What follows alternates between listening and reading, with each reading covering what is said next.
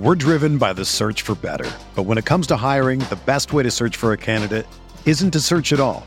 Don't search, match with Indeed. Indeed is your matching and hiring platform with over 350 million global monthly visitors, according to Indeed data, and a matching engine that helps you find quality candidates fast. Ditch the busy work. Use Indeed for scheduling, screening, and messaging so you can connect with candidates faster. Leveraging over 140 million qualifications and preferences every day, Indeed's matching engine is constantly learning from your preferences, so the more you use Indeed, the better it gets. Join more than 3.5 million businesses worldwide that use Indeed to hire great talent fast. And listeners of this show will get a $75 sponsored job credit to get your jobs more visibility at Indeed.com/Blue Wire. Just go to Indeed.com/Blue Wire right now and support our show by saying that you heard about Indeed on this podcast. That's Indeed.com/Blue Wire. Terms and conditions apply. Need to hire? You need Indeed. This podcast episode is brought to you by Coors Light. These days, everything is go, go, go. It's nonstop hustle all the time. Work, friends, family, expect you to be on 24/7. Well, sometimes you just need to reach for a Coors Light because it's made to chill. Coors Light is cold lagered, cold filtered, and cold packaged. It's as crisp and refreshing as the Colorado Rockies. It is literally made to chill. Coors Light is the one I choose when I need to unwind. So when you want to hit reset, reach for the beer that's made to chill. Get Coors Light in the new look delivered straight to your door with Drizzly or Instacart. Celebrate responsibly. Coors Brewing Company, Golden, Colorado. Hey, this is George Kittle, and you're listening to Candlestick Chronicles. Hey guys, what's up? Kevin Jones, founder of Blue Wire. Thanks for listening to this podcast. Do me a favor, send it to one of your friends. We're growing this network, grassroots style. It takes everyone. You're a part of our team if you send this to one of your friends. All right, enjoy this podcast and appreciate your support. What's going on, everybody? Welcome back to another episode of Candlestick Chronicles, the 49ers podcast on the Blue Wire Network. My name's Chris Biederman. I cover the 49ers for the Sacramento Bee. With me again, it's Kyle Madsen of Niners Wire of the USA Today Sports Media Group. Kyle, give me your quickest takeaway from the Game of Thrones episode on Sunday.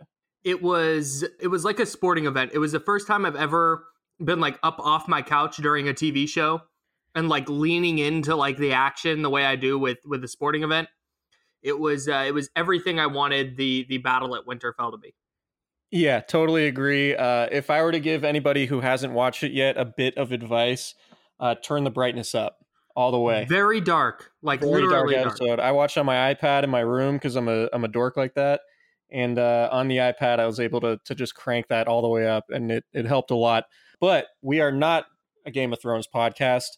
We're a 49ers podcast, but there was maybe a little bit of Game of Thrones-like drama with the 49ers, I guess. I don't know. That's what's being reported out of Bleacher Report's Matt Miller. He kind of dropped I guess it's a bombshell, maybe a minor bombshell with his scouting notebook on Tuesday. He says, word out of San Francisco, quote, points to friction and a potential breakup of head coach Kyle Shanahan and general manager John Lynch.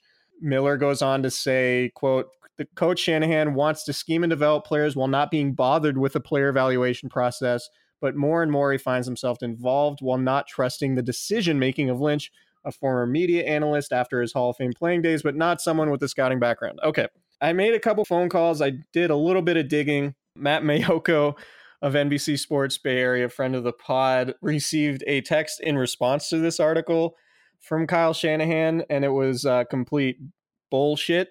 That's what Shanahan texted Mayoko, which I thought was funny and very on brand for Shanahan. But in the conversations that I've had with people at varying levels of the organization who were in the draft room over the weekend, said that there's no indication that there's any sort of like potential franchise altering rift between the two. Everyone that I spoke with in the organization was really surprised with the report. It sort of confirms everything I've seen. I haven't had any thought that there's any rift between Kyle Shanahan and John Lynch recently, and particularly, at the owners' meetings last month in Arizona. It's sort of unique circumstance. There's, this big party with all the NFL bigwigs and decision makers, and everyone's having a good time. And at the 49ers table, John Lynch and Kyle Shanahan were there with their wives, and there was a bunch of other people around and going in and out, and everyone was having a jolly old time, and smiles were abound. So I guess, I don't know where exactly Miller got his information from. I'm not suggesting that, he made it up out of thin air. I do question maybe his sourcing about this, but I do want to say Miller's accurately reported things about the 49ers in the past. And I know he was close with people in the organization under previous regimes. I'm not here to denigrate Miller or his credibility or anything like that, but I will say, according to people I've spoken with, nobody thinks there's a rift between Kyle Shanahan and John Lynch, and everybody thinks it's all positive. So what was your reaction when you first read the report Tuesday morning? Well, I don't have the same information and access that you do. So my initial report was a little bit of surprise because Kyle Shanahan and John Lynch, they were hired together on purpose. The last relationship between the head coach and the GM with Jim Harbaugh and Trent Baalke did not go well. And then York tried to keep Baalke and just hire other head coaches and force them to work together. And it didn't work. And he learned from that. And so he did the opposite this time and hired a coach and a GM together that would work together. They have matching contracts. So going into year 3, it seemed very strange that this relationship that was brought together on purpose and to be cohesive was already eroding to the point that they were going to split and part ways. You can see where it happens, and I think we're going to talk about that a little bit. You can see where that might come from and why a rumor like that might surface.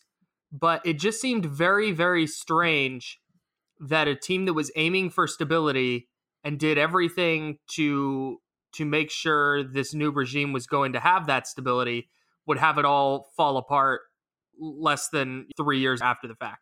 Yeah, I totally agree. And everything that we've seen has been sort of cohesive between the two. And they both hit the podium for press conferences after each day of the draft. There was no outward, signs of any sort of disagreement between the two. But I will say, entering the third year of their regime and going back through a bunch of the important decisions that they've made, I mean, you could make a case that, or you could, I guess you could say it's understandable where there might be some points of contention, obviously. So Kyle Shanahan is the most important person in the football operation, right? He's atop the hierarchy. He's the one the 49ers wanted to hire to be their head coach. And in allowing him to be their head coach, they said, all right, you're going to pick the general manager that works best for you. And then we're going to build out the personnel department off of that. And Miller goes on to say at the end, he says Shanahan might be, quote, looking for his own personnel man to run the draft and free agency going forward. I mean, that's what John Lynch is, right? That's who John Lynch was brought in to be. So it would be strange to see Kyle Shanahan move on so quickly because they've made the case that everything has been going so well, whether it's, roster construction or the culture that they've built. John Lynch is a big part of that, but it hasn't been perfect, obviously. They're 10-22 in their 2 seasons since taking over their jobs, and they've had a lot of notable missteps. Solomon Thomas has 4 sacks in 2 seasons, including just one last year where he was really just the closest guy to Derek Carr when he ran out of bounds. Reuben Foster was obviously a disaster.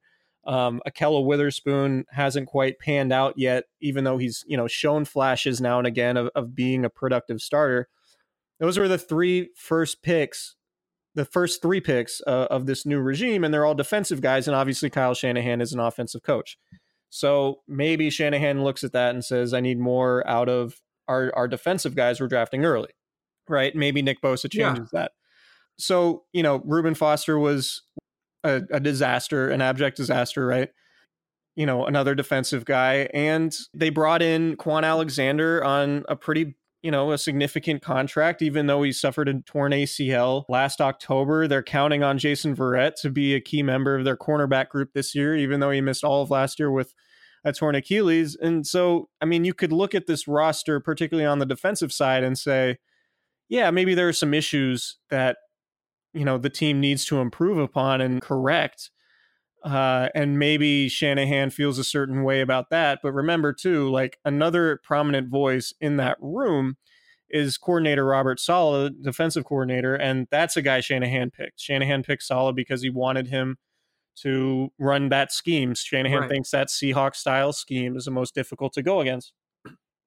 And he would also argue the 49ers haven't had the personnel to run it effectively. And I think this year is going to be their best shot. So, I mean, point being is that entering year 3, you can go back and look at some of the decisions they've made about defense, including the most recent draft, and say maybe they could have invested more resources or invested their resources in a different way, particularly when it comes to the secondary. But, you know, in terms of, and Miller wrote that, you know, Shanahan wants to scheme and develop players and not be bothered with the player evaluation process. I mean, I have it on pretty good authority that Shanahan has been very involved in the player evaluation process, particularly on offense. Right. And obviously the Niners aren't going to pull the trigger on drafting a defensive player without Shanahan's blessing, just because he is the most important person in that room, essentially, aside from, you know, Jed York. So, yeah, I mean, from what I've been told, there's not much to this report, but I will say, like, we didn't believe the Jim Harbaugh, Trent Baalke stuff initially when those reports first came out. Like, the Niners had just played in the Super Bowl, and there were, you know, everyone thought Jim Harbaugh was going to be, you know, one of the highest paid coaches in the league. And there's a whole contract dispute that sort of colored that situation, along with, you know, him not getting along with Trent Baalke. But the point is like, none of us believed that at first. And then it ultimately ended up completely just, you know, sort of destroying the franchise in that moment in time. So that's not to say that this can't blow up eventually. I mean, there's a shelf life for every regime in the NFL, maybe with the exception of Bill Belichick, who's built up so much equity through all those Super Bowl wins that he's going to go out on his own terms. But there's constant turnover in the NFL, both in front offices and in coaching staffs. So yeah, you could see if the Niners really struggle in 2013 and the defense continues to struggle next season and they're out of the playoff mix, and Kyle Shanahan could say, look, John, like the defense hasn't been as good as we need it to be to compete, and I'm going to go in a different direction. I do think Shanahan being, you know, I think he's the most, like I've said, the most powerful person in the organization. So if there were to be a firing or the 49ers were to move on from somebody, I think it would be Lynch. But the caveat is obviously, like, we're a long way from that based on what I know about, you know, their relationship in the organization, and winning cures everything. So if they win next season, maybe if there is any sort of rift behind the scenes, that will cure it. But maybe, and maybe if they lose again, it'll exacerbate it. So we'll just have to see. So I have a question for you then, just based on what you said, and more to clarify than anything. So there's a much, I don't want to say much greater chance, but knowing if one of these two scenarios is for sure playing out, if a genie comes down and says, hey, I'm from the future, I can't tell you which one, but one of these two scenarios is the case at the end of the 2019 season. Kyle Shanahan is gone or John Lynch is gone. You're saying that Kyle Shanahan is the guy in that organization, and that there's not a scenario where he is fired and John Lynch is not. Yeah, I think for the 49ers... Barring something like crazy egregious, but just because of on-field stuff. Yeah, I think the 49ers view it, and I think everyone else around the league would view it similarly, in that it would be a whole lot more difficult for the 49ers to replace Kyle Shanahan than it would be for John Lynch, right? So sure. Shanahan is the guy who picked Lynch. Shanahan is the number one in that organization, similar to the way like Pete Carroll is in Seattle. Like, John Schneider is a very good GM, but Pete Carroll is above him when it comes to, you know, pulling the trigger on all their important decisions. So, you know, if it came down to it, I think that's what would happen if things got bad to where the personnel department wasn't doing its job in building out the roster, particularly on defense, where, you know, Shanahan's an offensive guy, then that could be problematic. And one thing I thought about a little bit is just like where Miller might be getting his information, right? And he said he's getting it from members of the coaching staff and scouting department. I can't speak to that, but what is interesting is, like, I think the idea of John Lynch going from the television booth to general manager, one of the 32 most, important executive roles in the NFL, really with no front office experience aside from sort of a quote unquote internship with John Elway back in the day during one off season and a draft. Like, I could see people within the football community having a little bit of resentment towards the process that went through, right? Because a lot of these general managers, like, in the NFL, if an entry-level scouting job pays basically nothing, you have to work 15 hours a day, grinding over tape or organizing things or, all sorts of different little like peon responsibilities you have as an entry-level scout. And then you build yourself up to an area scout, and then maybe you're a pro personnel scout or whatever. There are all sorts. There are tons of different steps to take, and a lot of GMs have started all the way at the bottom and then worked their way up. So I could understand why other people within the scouting community throughout the NFL might harbor a little bit of resentment towards John Lynch for going from the TV booth to general manager, and maybe somebody being disgruntled with that line of thinking might be the one offering the information to somebody like Miller, because they feel a certain way about John Lynch. And that's purely speculative, but the feeling I get, like I said, is that this is all sort of coming from nowhere. And everyone I've spoken with was very surprised to hear about this report. And the funny thing is like, it's something, because it happens, like it's something Jed York is going to have to deal with. And I know Kyle Shanahan and John Lynch know about the story. Obviously, Kyle Shanahan commented on it. I'm sure the next time we talk to John Lynch and Shanahan, they're going to have to comment about it again. And it's just part of the cycle, the news cycle revolving the NFL. I think that's a good point. Is I don't think this is going to go away, but that doesn't mean there's any more validity to it. People are going to continue to ask about it because it's an interesting story for sure. But I think a lot of what happens over the next year or two with the 49ers front office is going to come down entirely to what happens on the field. And that's just a matter of if they go win 3 or 4 games again, it's like, all right, something has to change here. And that happens with any team. I don't think that's going to happen because of a rift that started opening during the 2019 NFL draft, Yeah, totally agree. And like, winning solves everything. That's just it. If they go out this year and win even 8 or 9 games and show an improvement, I think there was going to be more of a learning curve. And I think we saw that over the first couple of years because the Niners had to basically tear their roster down and then with a first-time GM, build it back up. And I think that process might have taken a little longer than people wanted, especially follow the Jimmy Garoppolo trade and how they finished out the 2017 season. I think the expectations for 2018 got too high. I think they fell short of reasonable expectations. I think probably 7, 8, 9 wins was a reasonable expectation last year. They obviously fell short of that due in large part to injuries. But if it happens again this year, it's like, all right, now they're behind that original curve that was set. Right. And that's when it becomes a problem. They took over an organization without really a quarterback. They completely remade the roster, and they, I think now entering year 3, had they not landed Jimmy Garoppolo early in the first season of their tenures, we would be looking at right now, like year 3, say they drafted a rookie quarterback in 2017. This would be the year where it's like, all right, now we're going to know the rookie has had 2 years in the system. This is a time where you either put up or shut up. And we're really going to figure out if this rookie's any good and if Kyle Shanahan's any good. Well, the 49ers kind of lucked into the Jimmy Garoppolo thing. Like the trade fell into their lap a whole lot sooner than they expected. Right. So that sort of sped up the process for them. Jimmy Garoppolo goes on that 5-game winning streak and beats a few playoff teams, and then they sign him to a $137.5 million deal over 5 years. And then all of a sudden, okay, entering year 2, we have our franchise quarterback who isn't a rookie, who has NFL experience, who spent a bunch of time behind Tom Brady. And now we're in a good spot. We should start winning, which is why I push back on one thing that Miller wrote. He said, with 4 years left, and he's alluding to the contracts of Lynch and Shanahan, who both signed 6-year contracts when they were hired.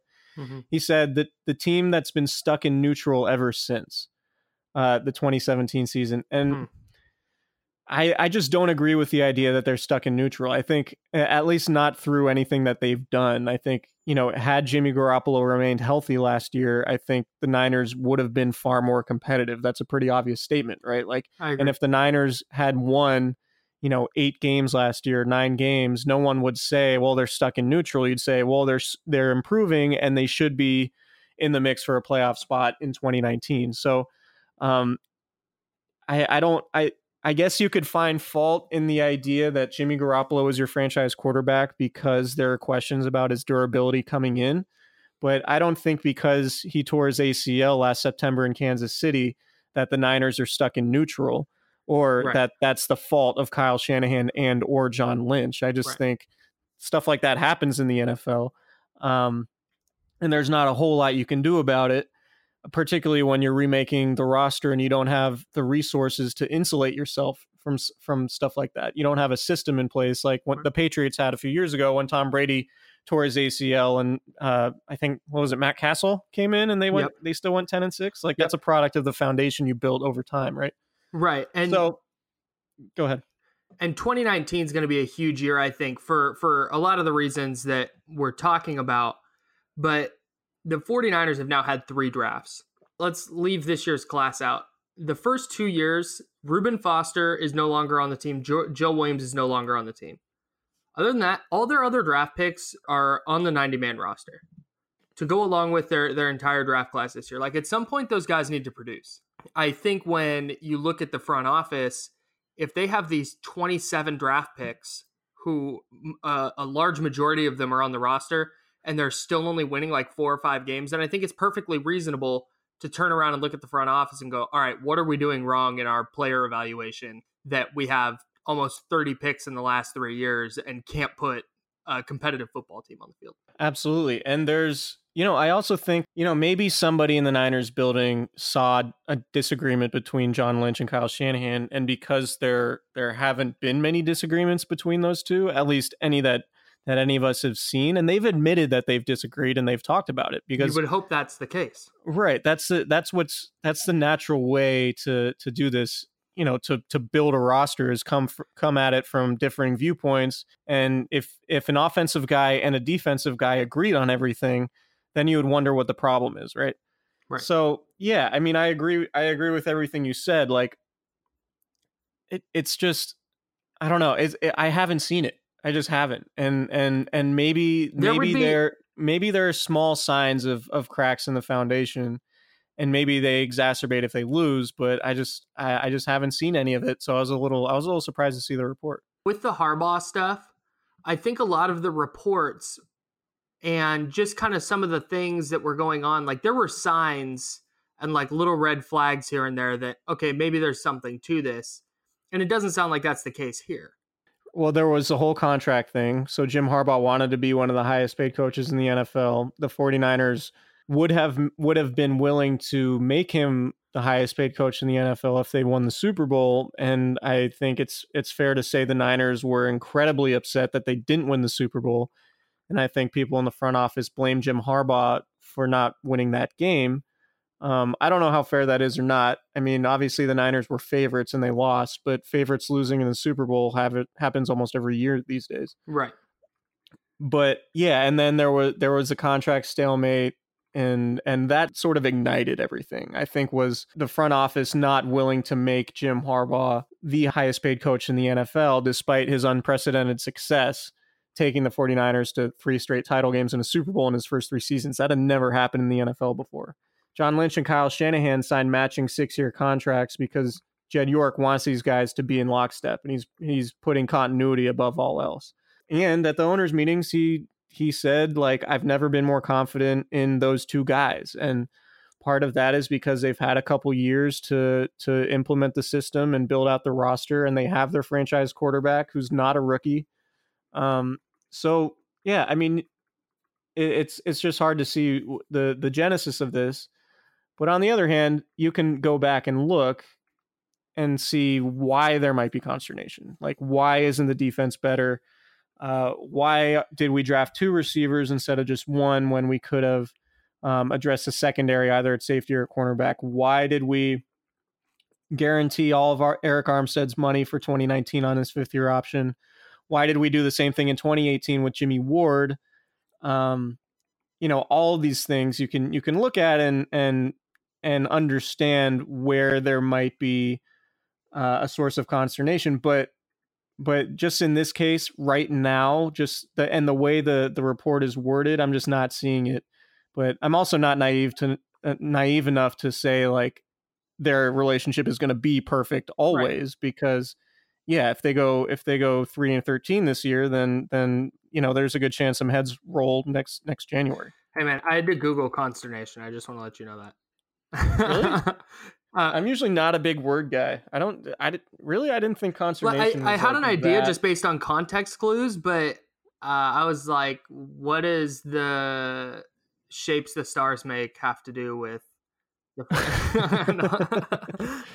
No, that's pretty funny. You mentioned Jed York, and that's another interesting piece of this that I'm going to be keeping an eye on this year. Was he, if we're being totally honest, he handled the Jim Harbaugh Trent Baalke rift about as poorly as he could.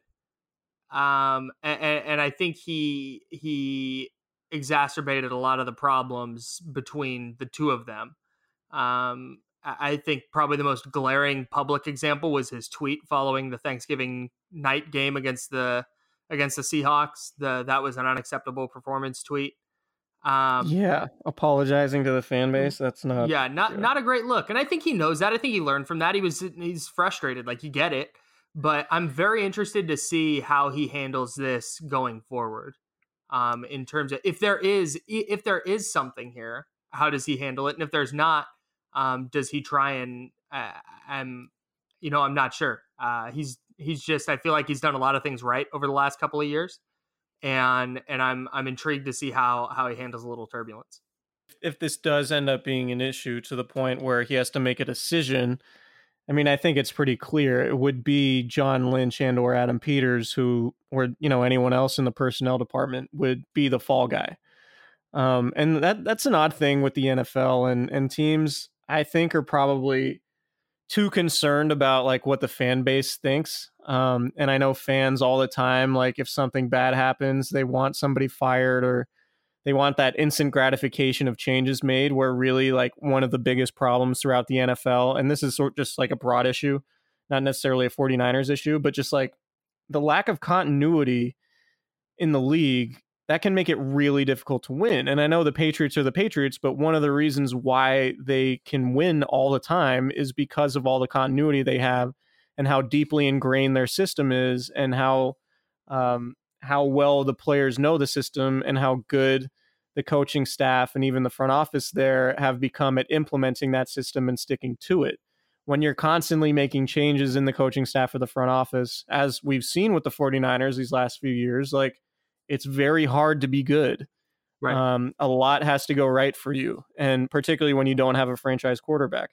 So, the 49ers like to say they have their franchise quarterback. I think Jimmy Garoppolo could be a top 5, top 8, top 10, whatever quarterback in any given season, particularly running Kyle Shanahan's offense with the right personnel. And if the defense can force a turnover every once in a while, I think the Niners could be in a good spot, but we just haven't seen it yet. And maybe some of this, is just a product of angst because the team has gone, 10-22 over the last 2 years. Right. That would make a lot of sense. Like, you get a bunch of competitive guys in a room and there's not a lot of winning going on. You can see where some tension might grow. So in summation, I'm not buying this report. And that's not to discredit Matt Miller or what he's heard or whatever. What I've heard is different. So and it sounds like other people who are on the beat who have reported things about this would agree with me. So is there anything you want to add? I guess we could mention the 49ers will have their rookie mini camp Thursday and Friday this week. We will get to talk to players on both days. We'll also watch practice on Friday. It's not going to be any veterans. It's going to be a bunch of tryout players. The draftees will be practicing for the first time, and the undrafted rookies will be practicing for the first time. And there are preliminary lists floating out there, but those guys haven't put pen to paper. We'll break those down when those signings do become official. And with that, I think we'll wrap this up. Thank you for listening to Candlestick Chronicles on this special episode about a possible rift or not rift, or however you want to term it. Please subscribe, rate, and review wherever you get your podcast, and we will talk to you guys later.